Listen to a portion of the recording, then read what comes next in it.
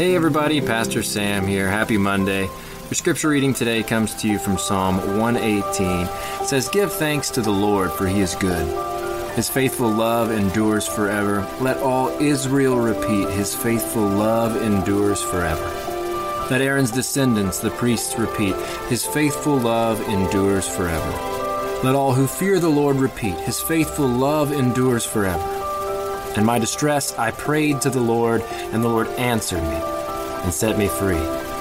The Lord is for me, so I will have no fear. What can mere people do to me? Yes, the Lord is for me. He will help me. I will look in triumph at those who hate me. It is better to take refuge in the Lord than to trust in people. It is better to take refuge in the Lord than to trust in princes. Though hostile nations surrounded me, I destroyed them with the authority of the Lord. Yes, they surrounded me and attacked me, but I destroyed them all with the authority of the Lord. They swarmed around me like bees.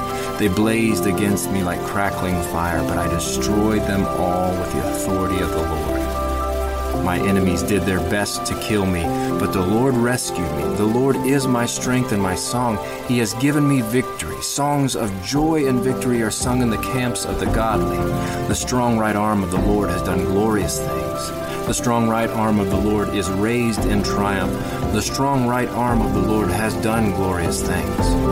I will not die. Instead, I will live to tell what the Lord has done. The Lord has punished me severely, but he did not let me die. Open for me the gates where the righteous enter, and I will go in and thank the Lord. These gates lead to the presence of my Lord, and the godly enter there.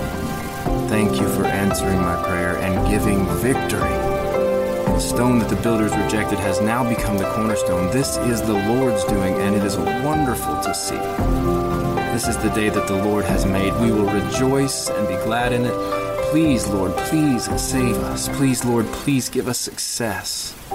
Bless the one who comes in the name of the Lord.